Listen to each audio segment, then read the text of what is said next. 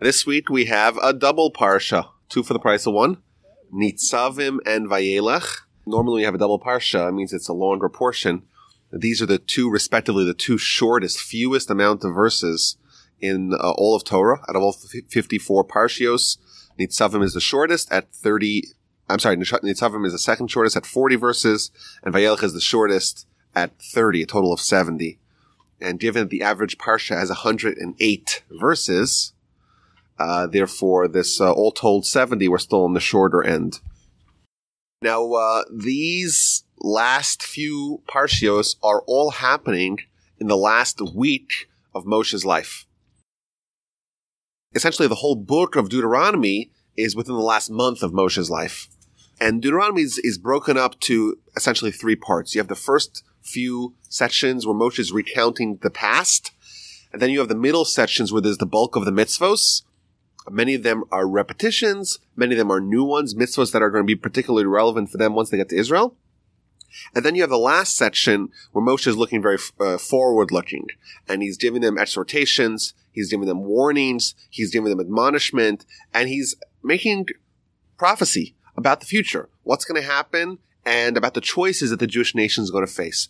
And last week, in Parshas Kisavo, we had about the what's called the tochacha, or the admonishment, which is Moshe puts it all very plainly and clearly.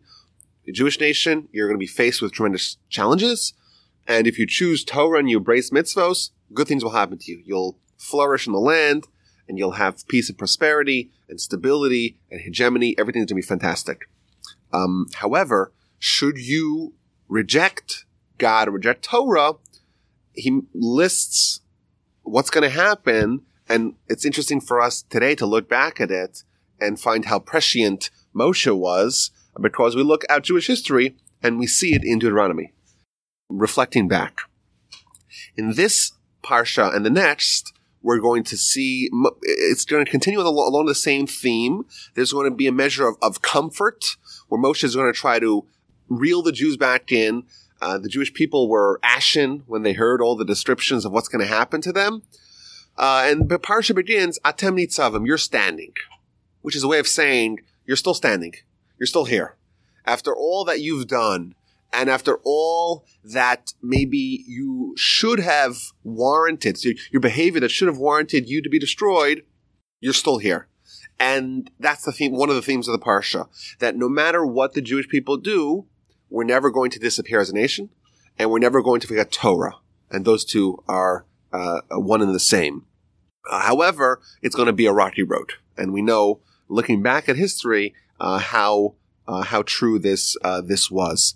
Now, it is interesting, just broadly speaking, if you remember all the way back in Leviticus, the last parsha of Leviticus, Bechukosai, we also had a series of admonishments where Moshe tells the nation what's going to happen to them in the future, very bad things. And last week's parsha, we have an even more expanded version. And the sages actually counted, and in the end of Leviticus, you have 49 curses.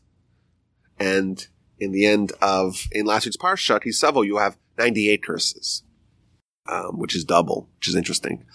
But what is this need to have so many verses dedicated to this idea of the Jewish people going astray and the consequences that result? So the Ramban in Leviticus, he breaks it down to first temple and second temple.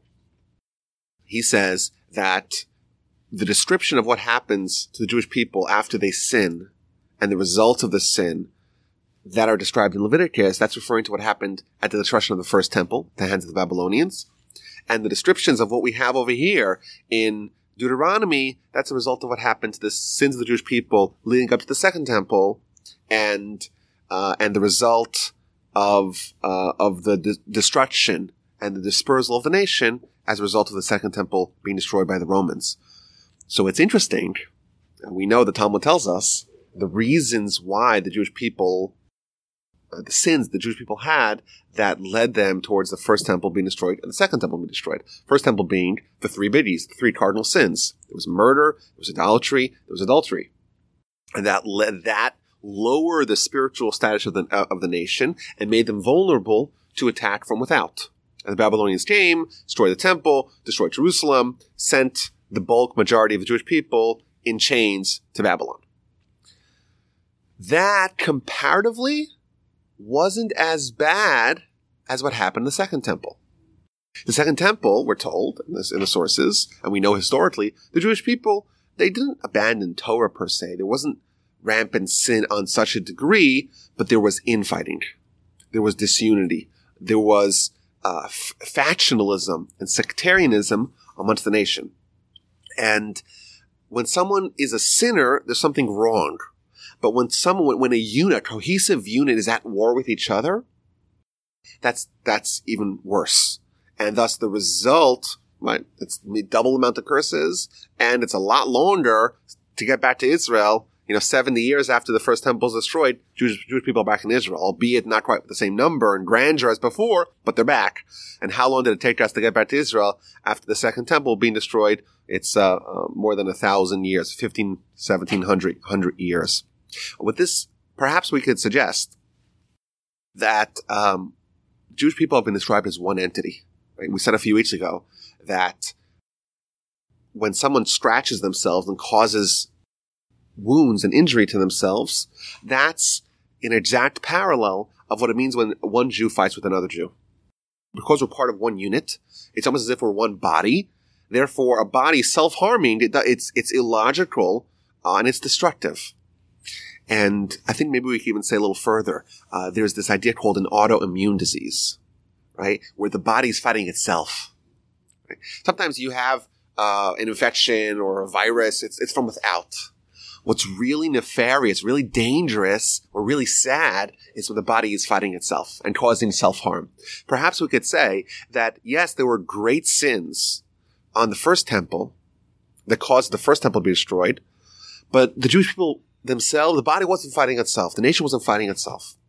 And that is, it's something you have to deal with, and it's difficult, and it's painful, but it's manageable. When the body is fighting itself, when the nation is fighting itself, that shows that there's deep-seated corruption, and that indeed results in a much harsher punishment and a much longer road to recovery. But the Jewish people are still standing, and Moshe tells them, even though after all that you've heard, and we could talk about this today, we know the collective Jewish memory of all our history, but we're still standing, and we still have, now we're back to Israel, and we still have a vibrant community, and that is a measure of comfort. And Moshe gathers the people together, and he tells them, all you are standing here, your heads of the tribes, your elders, your officers, everyone, all the people are here, the men, the women, the children, the converts, the water carriers, and the wood choppers. Who are these water carriers and wood choppers? So Rashi tells us that these are people who joined the nation. They were the ones who jumped in the bandwagon, and there was a question as to whether or not their conversion was sincere or not. So Moshe actually accepted them, but he said, "You guys are the water carriers and the wood choppers," to kind of have them, at arm's length to just inspect them to make sure that they are okay.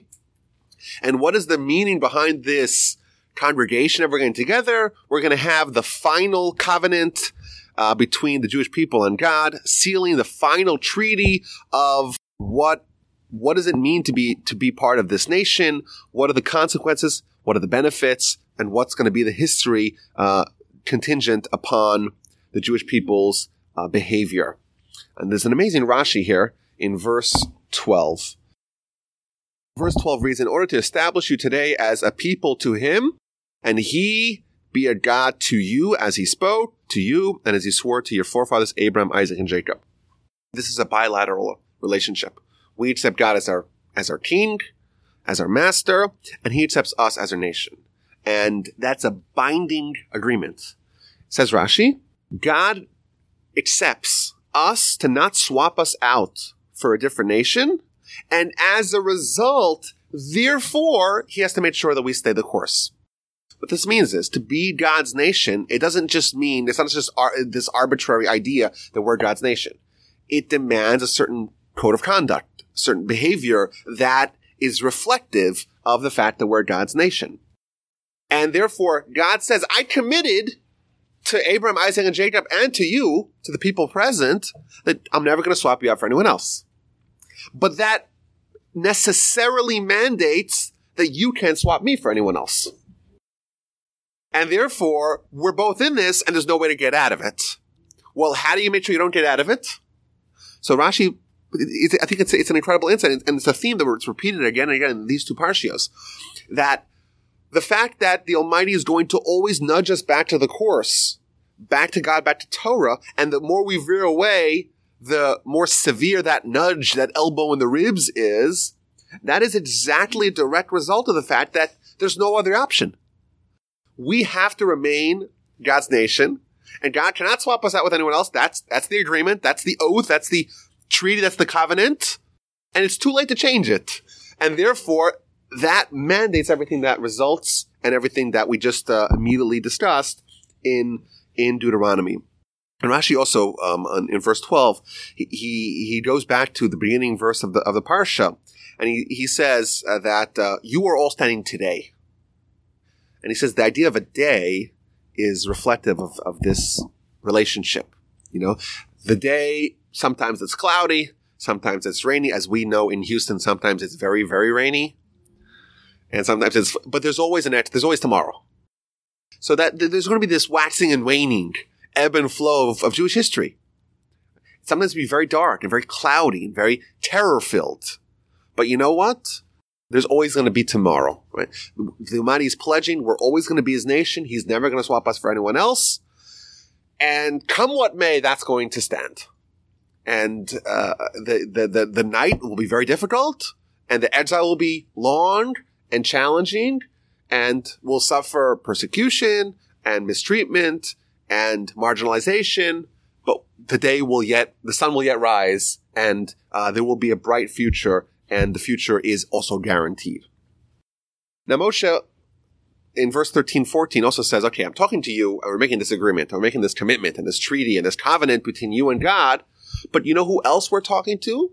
Whoever's here today, and whoever's not here today. So a question people could say, well, listen, Abraham made an agreement with God. 2017, Houston, Texas. What does that have to do with me? Abraham made an agreement. Moshe made an agreement. They were at Sinai. I was born in 1986. How am I obligated to keep the deal of yesteryear? So here's what Moshe tells them. He says, I'm not talking just to you to have this covenant and this oath. Whoever is here today, standing with us today before Hashem, and whoever is not here with us today. All future Jews are part of this agreement, whether they like it or not. Now, the obvious question is, how is it possible to make an agreement that's binding for people that aren't there and can't refuse? So I saw some of the commentators talk about that. I saw something interesting that Rabbeinu Bachya says. He says two answers to this question. I thought it was interesting. He says, first of all, the root of the future is already present in the past. We know that your DNA you got from your parents. And where do they get it from? From their parents. And there's a little kernel that was a kernel of us today was present 3,289 years ago at this momentous occasion. So therefore, that's the right. Yes, we weren't there in our consciousness. We weren't present, that we couldn't renege on it. We couldn't reject it. But still, the forefathers have a power to make agreements because they are the roots of the future. An interesting idea. But another thing, it quotes from the Talmud, that we know souls, they predate bodies. Our bodies have a shelf life. They're here for 70 years, and they're comprised of earth, because you put them in the earth, and it could become earth after being present in earth for a little bit. But souls have been around for a long time. And the Talmud even tells us that there's a vault in heaven where all souls are sitting there waiting their turn. It's like you go to the bar but take a number, right? Everyone's there sitting there waiting to have an experience of life. to be married with the body for 70, 80, 90, 100 years and have a meaningful experience. Even though, to be perfectly honest, if you look at the sources, the souls are not actually that happy. They're not waiting. They're very happy when they are there, and they're very devastated when they get here. The soul can exist outside of a body. Body cannot exist outside of a soul. The Talmud says that if you take the slab of meat out of the freezer and you leave it in the heat, it's going to rot. Same exact thing. You take a body and you pull the soul out of it. If there's nothing to preserve it, it has no life. Right? The fact that the hardware, absent the software, is useless. Right? That's what they call a bookend. Right? If you brick your phone, it's very useful to hold down papers. That's it. Right? So if a body, it doesn't have a soul in it, is not very useful at all. It can hold the door open, sure, but it has no life. The idea is that the soul can exist outside of a body, body can exist outside of a soul. So, the Talmud tells us that actually at this covenant, all the souls of the future actually were brought down here, and they were present.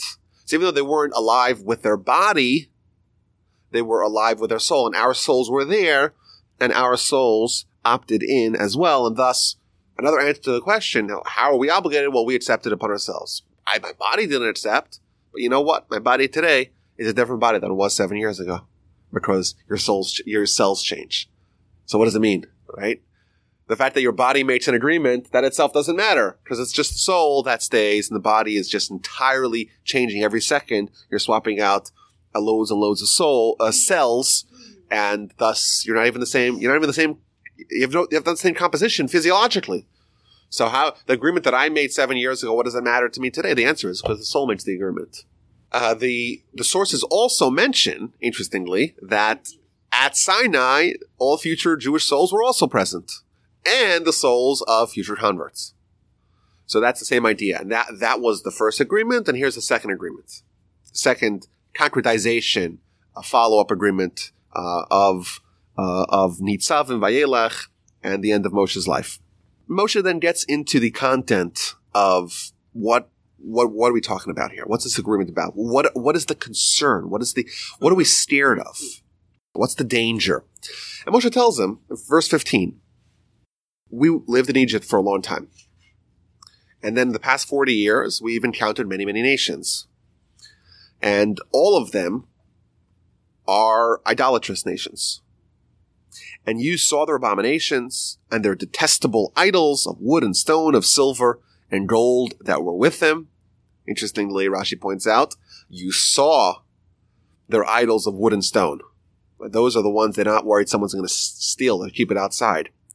But the ones of silver and gold that were with them, those are inside and hidden in the safe. Interestingly, the idea of an idol, which to us is unfathomable, but was very, very popular at the time, was this idea of spiritual power captured in a physical entity, or absolute spiritual power captured in a physical entity. Yet, if it's made out of gold, it can't defend itself. You have to hide it inside. And perhaps, says Moshe, you encountered so many cultures that are obsessed with idolatry, maybe you too are going to follow or be interested in following it and rejecting God. That's the concern.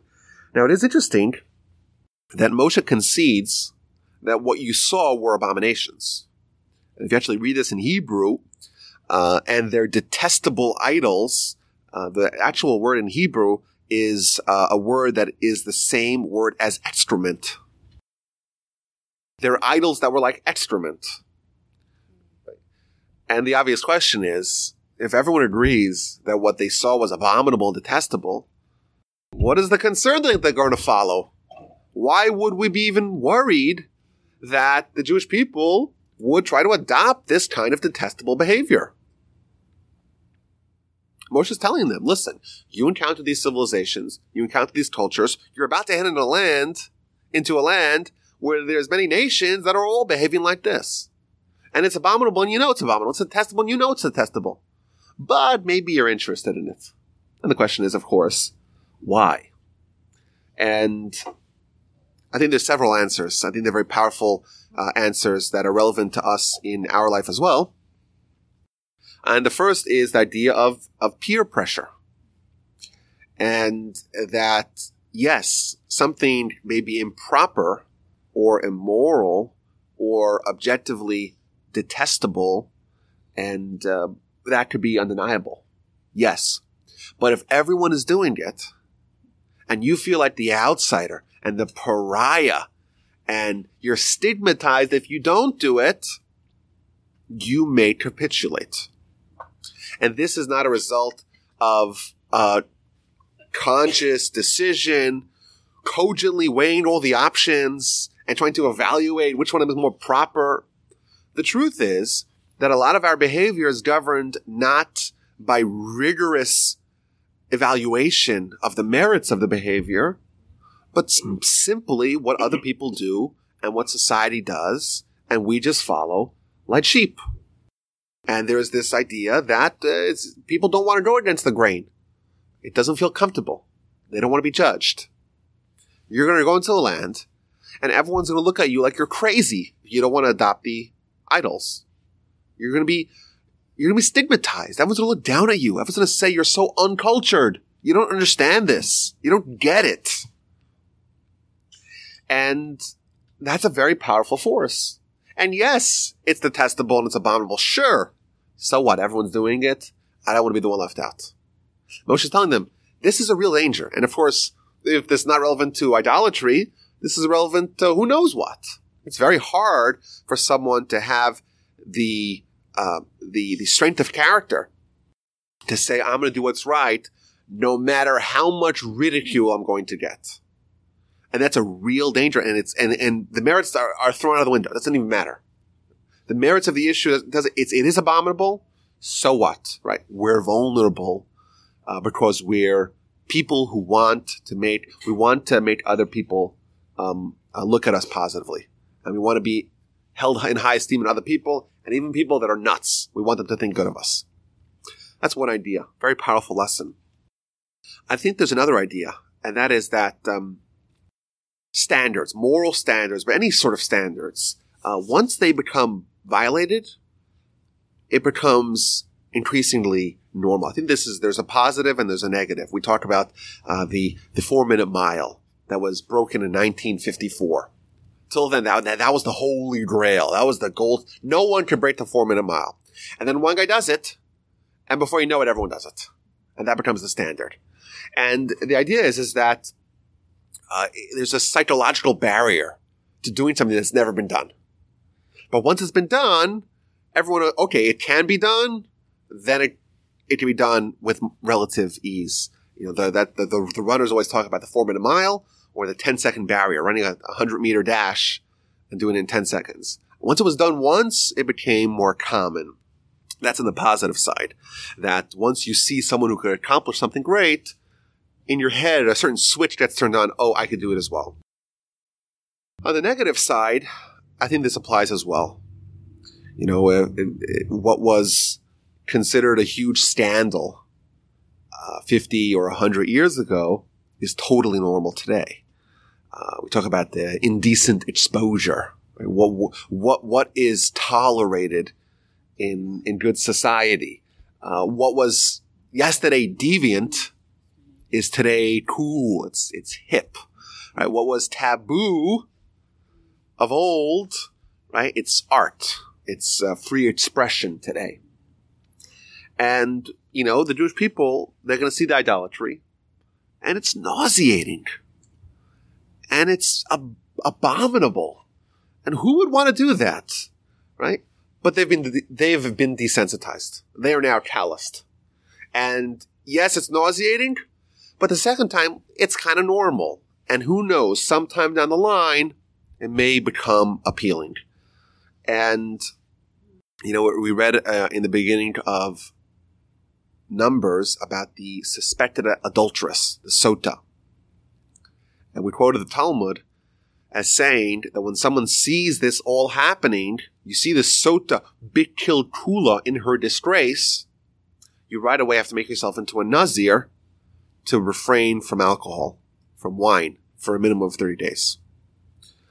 And the reason why is because wine leads to levity, leads to promiscuity, and you see someone who sinned in that arena, you got to guard yourself to make sure that you don't follow the same path. But it's interesting to note the verbiage of the Talmud, haroes sota bekilkula. If you see a sota in her disgrace, well, if you see the sota in her disgrace, then all the more so you wouldn't want to behave in the same way. That would in fact cause you wouldn't need to make this vow of abstinence from wine. Because you see the disgrace, you say, I don't want no part of this. But the answer is that, yes, you see the disgrace, but now there's this niggling force within you that says, oh, this is somewhat interesting. And it becomes weirdly appealing. So yes, it is a disgrace, and you acknowledge it's a disgrace, but now you're desensitized to it. It's broken a barrier within you, and now it enters the realm of possibility for you. Guard yourself against that. And Moshe tells the people, maybe there's a man or a woman or a family or a tribe that their heart deviates today from God. They want to serve other gods of other nations. Maybe there is a root for flourishing with gall and wormwood. There's corruption. And this person or this entity will say, I'll be okay. I'll be safe. It's not going to apply to me. He will bless himself in his heart. I'm safe, right? Peace will be with me. Though as I walk, as my heart sees fit, I'm okay. I'm going to do whatever I want, and I'll be fine, thereby adding the water upon thirsty. And Moshe goes on to say, Hashem is not going to forgive him, and you cannot hide. Cannot hide from God. Now there is a interesting line here at the end of verse 18, thereby adding the watered upon the thirsty. What does this mean? Very, very strange line.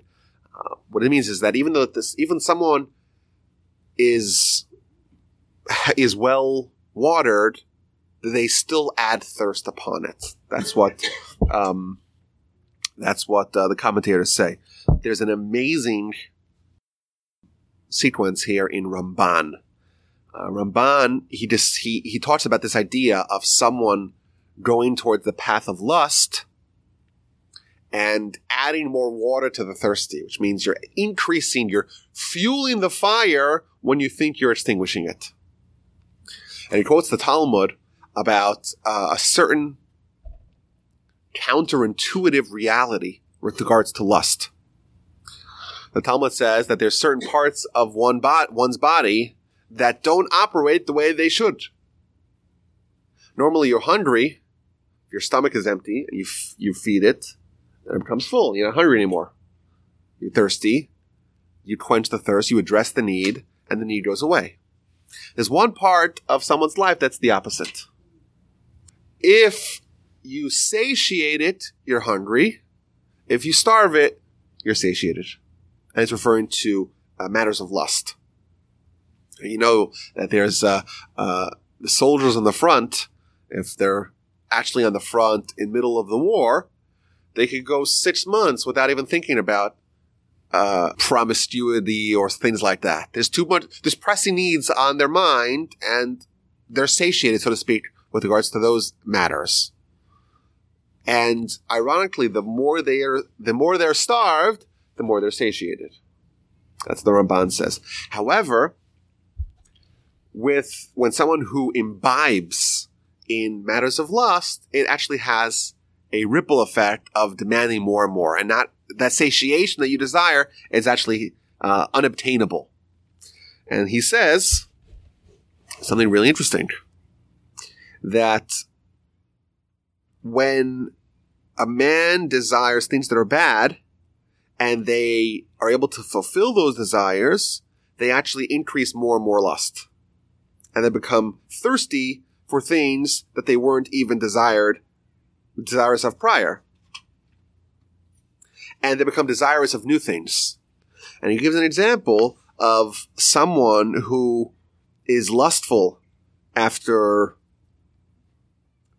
matters of promiscuity in a more, I would say, traditional way.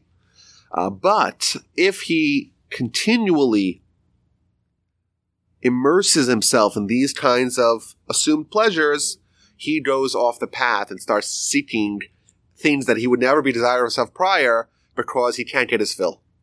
And you have to come up with newer and crazier and more deviant forms of promiscuity to reach equilibrium. And then you think you're at equilibrium, and then you need even more, which is an interesting idea that just how counterintuitive this doesn't work as you would expect. Another important insight that with regards to the spiritual matters, you can actually obtain what it is you're seeking, and the good feeling persists, whereas with regards to all physical pleasures divorced of a spiritual goal, that doesn't actually, you don't actually obtain the desire. Once you get what the assumed desire is, you just push the desire further, you kick the can further down the road. And someone like this says, Moshe, Hashem will not forgive him, Hashem's anger will smite him, and all the curses that are said in the book will come down upon him. And when people looking back, there's an amazing verse in verse 21. The later generations will say, the children who will rise after them, the foreigner who will come from a distant land, and they will see the plagues of the land and its illnesses with which Hashem has afflicted it. Sulfur and salt, a conflagration of the entire land. It cannot be sown, it cannot sprout. They'll see such devastation, such carnage, and they'll ask, for what reason did Hashem do this to the land? Why this wrathfulness and great anger?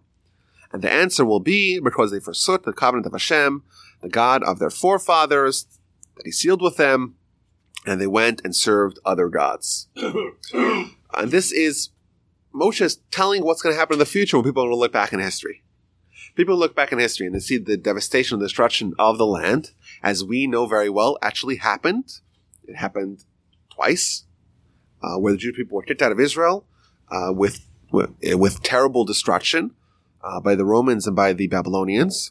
And the question they'll ask is, why did this happen? This sulfur and salt, this straight fire. And the answer is going to be because they forsook this covenant. And I'm telling you ahead of time, don't be surprised. This is what's going to happen. Now, why sulfur and salt? So one of the commentaries points out that sulfur is highly flammable, right? How do you make gunpowder? It's made out of sulfur. And salt is highly inflammable. And these are opposites. And Moshe is telling them there's salt and there's sulfur, right? There's going to be a conflagration. There's going to be great, mighty powers that are going to come against you.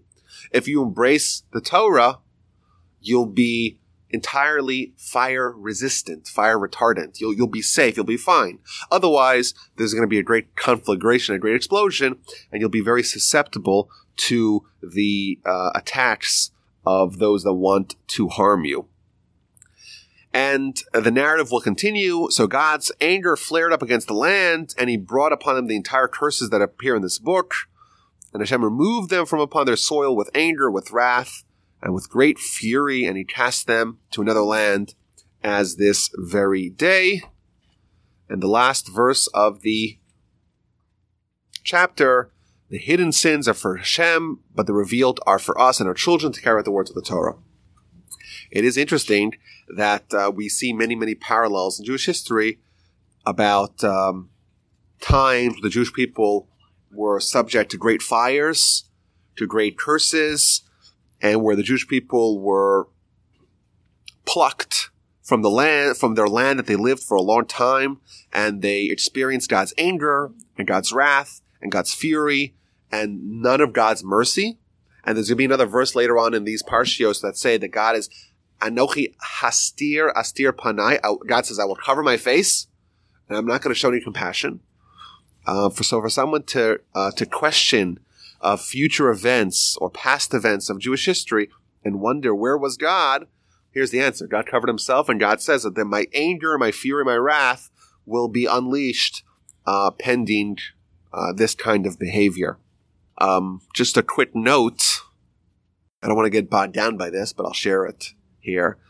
There is a theory that there is this accepted tradition that the Torah's prognostication of future events is precise, is accurate.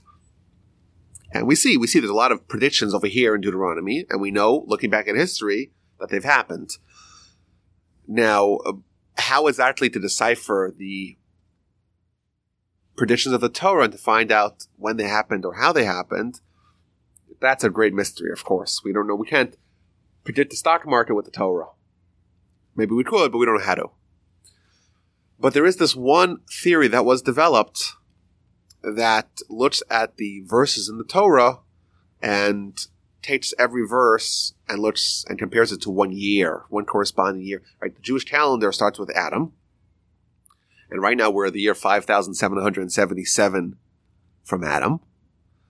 And the entire Torah has 5,845 verses. So there was an experiment done. Maybe there was this idea that's a little bit secretive, and no one talks about this a lot. I'm telling it to you, but it's secretive. Don't tell it to anyone else. No, we will. Recording. I trust the podcast listeners to follow suit, to behave as.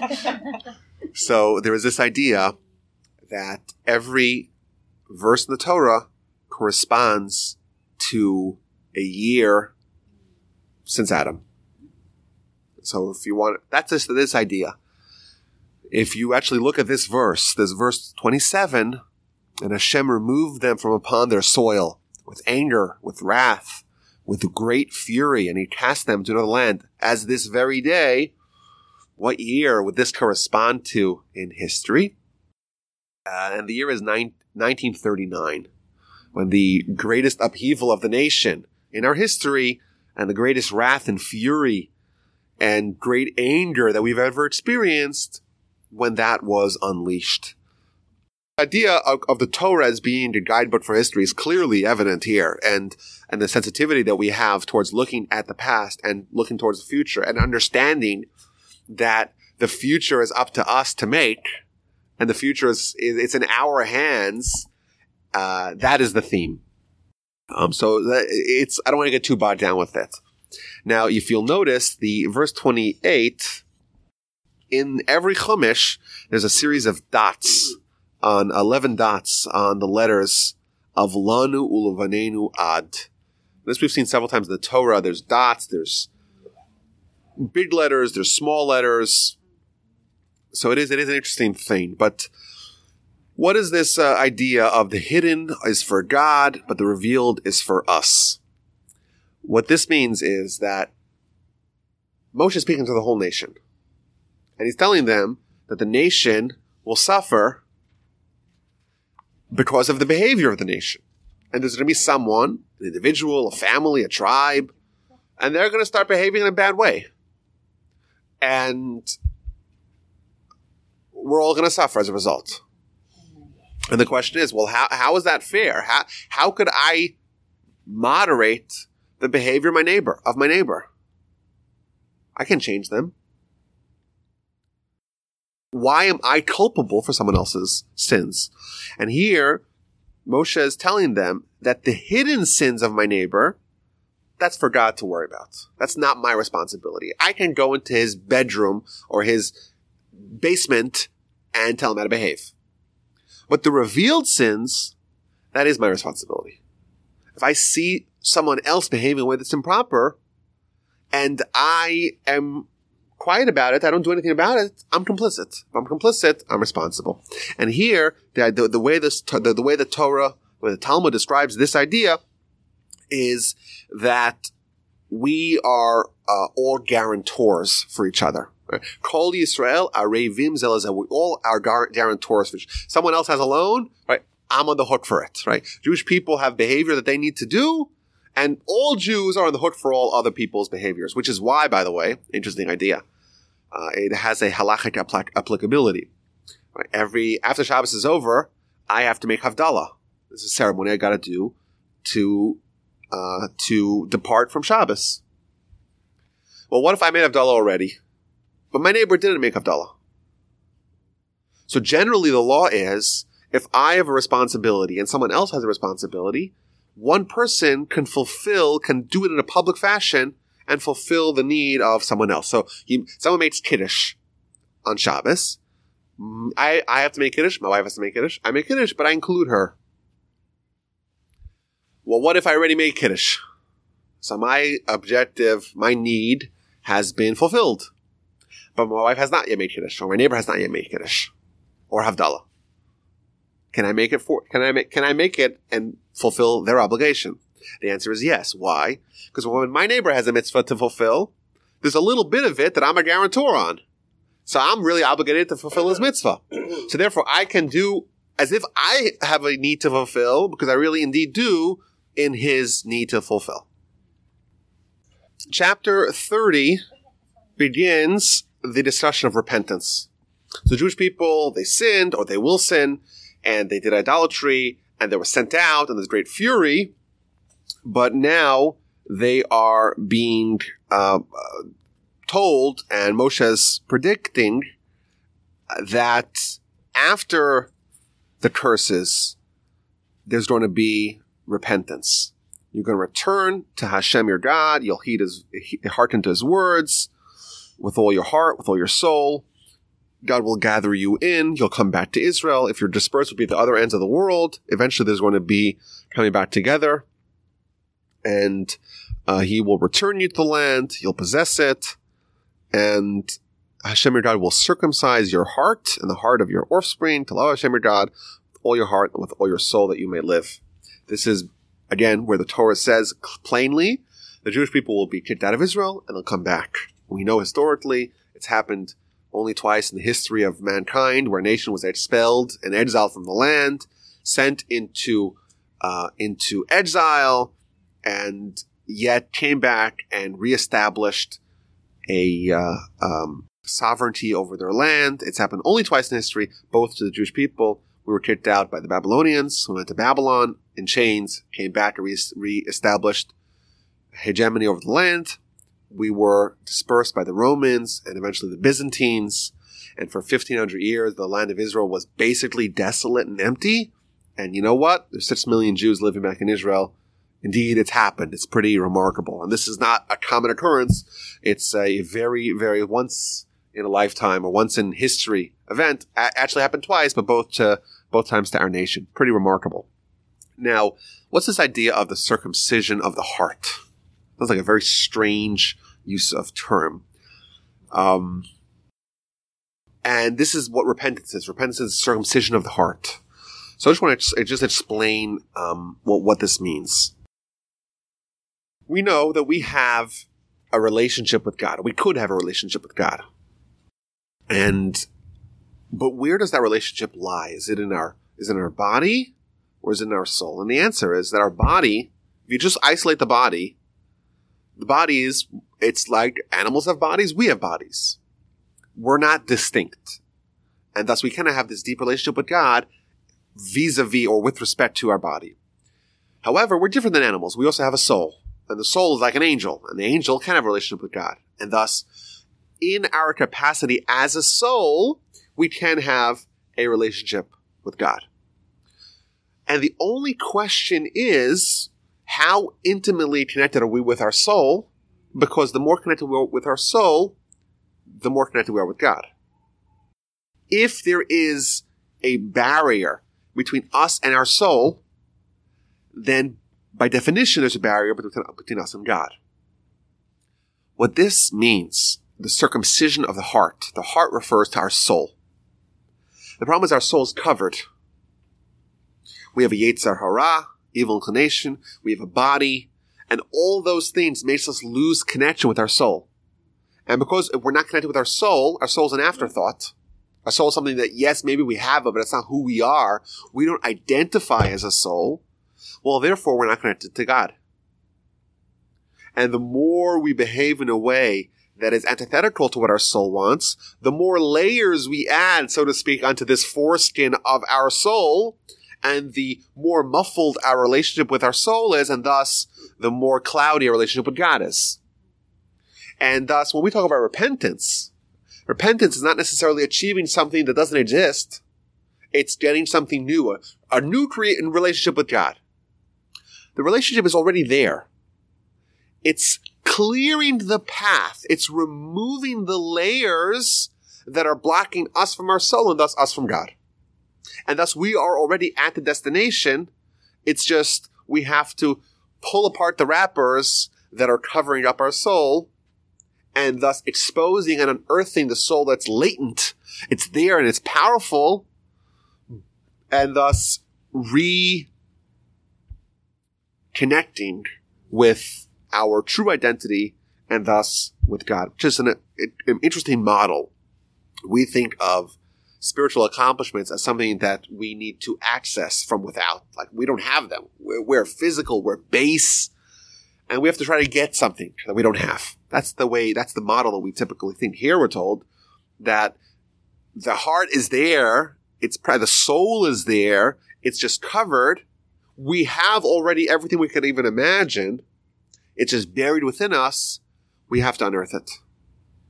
And we unearth it, and thus we return to our status as being a soul, and automatically, by default, we have our relationship with God. And that's going to be very instructive for what's going to come up here. So, there's a series of verses here, beginning in verse 11. For this commandment that I command you today, it is not hidden from you, it is not distant, it is not in the heavens. If it was in the heavens, you would say, well, who could go to the heaven, climb up to the heaven, and get it for us, and we could perform it? It's not across the sea. Rather, the matter is very near to you in your mouth and in your heart to perform it. There is a mitzvah that Moshe is talking to the Jewish people about. And don't think it's so far. It's in the heavens. We have to go get it. It's across the sea. We have to go travel to get it. No, it's in our hearts. It's in our mouth to perform it. What mitzvah is he talking about? So Rashi says it means talking about Torah. Study of Torah. Don't think Torah is so hard to access. You have to change who you are. No, it's within you. It's an interesting line in Rashi. Rashi says that it's not in the heavens. If it was in the heavens, ilu hoisa v'shamayim. If it was in the heavens, ha'isa tzarech la'alos acharei l'olam. You would have to climb to the heavens and get it. That's what it would be. What this means is that the Torah at its root is from the heavens. And you would think maybe it's still in the heavens. And maybe you have to climb up and do what Moshe did. Moshe went up to the heaven to get the Torah. But Moshe's telling them, it's not in the heavens anymore. I brought it down. It's here. And therefore it's accessible. That's Rashi's understanding. The Ramban, he says this is not talking about the mitzvah of Torah, it's the mitzvah of tshuva, of repentance. The same mitzvah that he's talking about in the beginning of chapter 30. Repentance is not hard. It's not something that's really hard to go get. It's easy. Like Mark Twain said. Quitting smoking is the easiest thing I've ever done. I've done it thousands and thousands of times. Right? It's no big deal. It's really easy. And of course the problem is that we know it's really hard. To change who you are is very difficult. So how could it be that this mitzvah that we're told to do, and it's this end of the whole story, end of history mitzvah. We went through all this chaos and all these travels and all these persecutions and all these exiles. And now, okay, we're coming back. We're coming back to Israel. We're coming back to God. Coming back to Torah. We're repenting. Right? The word for repentance in Hebrew means to return. We're returning to where we're supposed to be. It's so easy. It's in your mouth. It's in your heart to do it. Perhaps this is an extension of the idea of circumcision of the heart. We are already at the destination. That's a more natural state of being. And thus, all we need to do is to return to who we really are. The Talmud tells us an example, an analogy. It says that there was a sailor on a ship. And the sailor was there with the captain. And the sailor was thrown overboard into the very chaotic waters. And the sailor's going to drown. And the captain takes a lifeline and throws it to the sailor. And the sailor seizes onto the lifeline, and the captain reels him in. And this is actually comes up in the mitzvah of tzitzis, right? Tzitzis, we know, are little streams. But they're streams that are symbolic of all of Torah and all mitzvahs. And the Midrash tells us that the Almighty threw us in the water. He put us initially, right, with our soul, we're close to God. We're sailors who are next to the captain. But he threw us into the very choppy waters of this world, of having a body, of having a Yitzhahara, of having all these challenges. And we get deluded into thinking that this is a normal state of being, where you may die any second. Your soul could die in this chaotic world. But the Almighty says, I'm going to throw you Torah, I'm going to throw you mitzvos. And you hold on to the mitzvos, and he'll reel you when you come back to God. But what this is saying is that, yes, of course it's hard. But it's actually, big picture, you think about what is a more natural state of being for the sailor. Is it safely aboard the ship, or is it thrashing about in the water? Of course it's safely aboard the ship.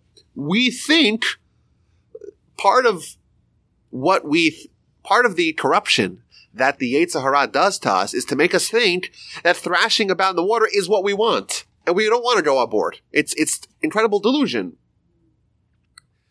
It thinks that being in a state where our soul is in peril, it could be killed. That's good. That's part of the reason why it's bad. But what the Torah is telling us is, yes, of course repentance is very hard. It is difficult. But if you think about it from the soul's perspective, it's actually very, very easy. It's very normal. It's very natural. It's a very appropriate state to be. It's where it was prior and where it hopes through our choices we could get to in the future. A very interesting model of how to think about it. We already have whatever it is that we need. We just need to protect it and unearth it. There's another teaching in the Talmud about Rabbi Judah, the prince, and Antoninus, his Roman counterpart. And long story short, the way they described life is that you have a king who has an orchard, and he has two guards in the orchard. And one guard is lame, and the other guard is blind. And it says, okay, watch over all the fruits till I come back. And the lame person, of course, cannot access the fruits, and the blind one can access, but together they can. Because the lame one, he takes a piggyback ride on the blind one, and they navigate, and they're able to eat all the fruits. They're able to cause all the corruption. And then the king comes back and says, well, where's the fruits? I couldn't have done it. I'm lame. I couldn't have done it. I'm blind. And this is an example of the body and soul, or the state of human, the way we are comprised, and the corruption. But if you actually think about the picture, this orchard, this unsullied soul, that is already there. It's just that it's threatened. Right? We have to guard. It's about guarding your safety. Your soul is already at the promised land when you're thrown in. The sailor is healthy when he's thrown into the water. There's now a danger. And if you fend off the danger, if you remove, so to speak, what's inhibiting, then you are already there. You don't need to actively access something. You just need to remove its detractors. And I think that's just a good way of looking at it. And Moshe, at the end of the first parasha, he recaps everything that he said. I'm giving you the life and the good and the death and the bad. What's the life? The mitzvahs that I'm commanding you, the Torah. You'll live and you'll be blessed. However, if you want to choose what's bad and what's death, you could adopt idolatry, follow foreign gods, and I'm pledging today, making it very clear, you will surely be destroyed, you won't have long life in the land, and the heaven and the earth be my witness. I'm giving you the good and the bad, the life and death, and you shall choose life, so you should live. Moshe is making it very clear and very binary. There's good, there's Torah, there's mitzvos, there's God, and that's life, and there's bad. It's sinning, it's rejecting Torah, it's rejecting God, it's idolatry. Choose life. Very simple. And if you do that, you'll have a long life on the land that Hashem is giving you to Abraham, Isaac, and Jacob. Chapter 31, Moshe is now at his final deathbed, though he's not withered in any way. He's 120 years old. I cannot go out and speak to God the way I was prior. I'm not going to cross the land. It's up to you. And this parsha essentially is Moshe strengthening Joshua and preparing the nation for his eventual demise. It's interesting. Verse 2, Moshe tells the nation, I cannot go out and come in. I don't have the free access to the heavens as I had prior. Well, Moshe is telling them, remember the Torah was in heaven? Well, now it's here. I spent the last 40 years with free access to heaven. For example, there was a question about the 5 daughters of Tzlafchad. We read about them in the book of Numbers. It's a question about inheritance. And Moshe didn't know the answer. And he just went to God and asked him. Moshe is saying, that's over. I'm going to die today. This is the last day of my life. And now the Torah is entirely here. And that demands that we be prepared for it. And he's telling them, now the halacha is here. Now the Torah is here. I'm going to be gone. You'll still have prophets. You still have Joshua. You still have the elders. You still have a lot of things. But you're not going to have me. And therefore, he's preparing them and he's giving them the charge of responsibility now that he is going to go away. Be strong. Be brave. Don't be scared. Don't worry about who you're going to encounter. Hashem is not going to forsake you. He's not going to abandon you. And Moshe calls Joshua. And he strengthens him. He gives him support. The Almighty is going to be with you like he was with me. You're going to conquer the land, and you're going to inherit it. And you're going to settle it. The Almighty is not going to abandon you. Verse 9, important. Moshe writes down the entire Torah. And he gives it to the Kohanites, Levites, and they are the ones that are holding the ark, and to the elders. Moshe writes down the Torah, and then he's going to tell them a little bit later on in the Parsha to put it inside his edition of the Torah, write it inside, place it inside the ark for posterity. We know historically, whenever the Jewish people needed to copy a Torah scroll, they would go to the one that Moshe wrote at the tail end of his life, and they would use it as a guidebook to make sure that there's no inaccuracies in their text. And then there's the mitzvah of Hakel. The mitzvah of Hakel is every 7 years, the entire nation gathers at the year after the Shemitah on Sukkot, and they read the entire book of Deuteronomy. The king of the nation reads the entire book of Deuteronomy to the whole people. And who's there? Moshe tells them at the end of 7 years, at the Shemitah, on the Chag Sukkos, on Sukkot, everyone comes, the men, the women, and the children, and the converts, everyone has to be there and hear this message. To remind them about everything we've talked about in Deuteronomy. Now, why do you bring the kids? So Rashi says, importantly, you bring the kids to give reward to those who bring them. Parents come to listen. Children are there so that they could give merit to those who bring them. That's what Rashi says. But I think simply put, the reason why the children are brought them is the same reason why you bring kids to the game. Right? You go to the game, you always see these little kids with these like 1-year-olds who they don't know what a ball is, much less the rules or the intricate rules of the sport. But they have a little onesie jersey, and they put on them those ear muffs, those earphones, so that they don't injure their little precious little ears. And the question is, why would a parent do that? And the answer is, you want to get them in young. Join the family tradition. Right? We've been Red Sox fans for 100 years, and don't you dare like the Yankees, right? And that's the way it is, And if something as trivial as sports, you want to get your kids to be part of it, of course, the Jewish nation, at this momentous gathering, when everyone gets together, we want the kids to be part of it. Interestingly, I spoke to someone yesterday.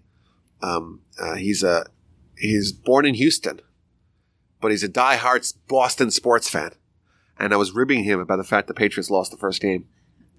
So I said, "Are you like a Boston sports fan all across?" He says, "My father trained me well. Right away, made sure we're all Boston sports fans." All right. So I was thinking, like, his father trained him well, right, to be into sports or to be into Boston sports, right? What are we training our children well from the very beginning? They're little kids. we're bringing them to the Hakel, bringing this to tremendous gathering of the nation. Everyone gets together. Everyone hears the books of Deuteronomy. Everyone remembers and has a touch point with all these powerful lessons together with the entire nation. Moshe is about to die. He calls Joshua. They go speak to God. And Moshe tells Joshua, you should know that the people are going to deviate away from Torah. And this is, it's going to happen. And finally, Moshe prepares them by telling them we're going to have this song. And the song is a little microcosm, a little encapsulation of everything that we spoke about in Deuteronomy, all the predictions of the future. And it's a little, it's going to be next week's Parsha Ha'azinu, which is a song.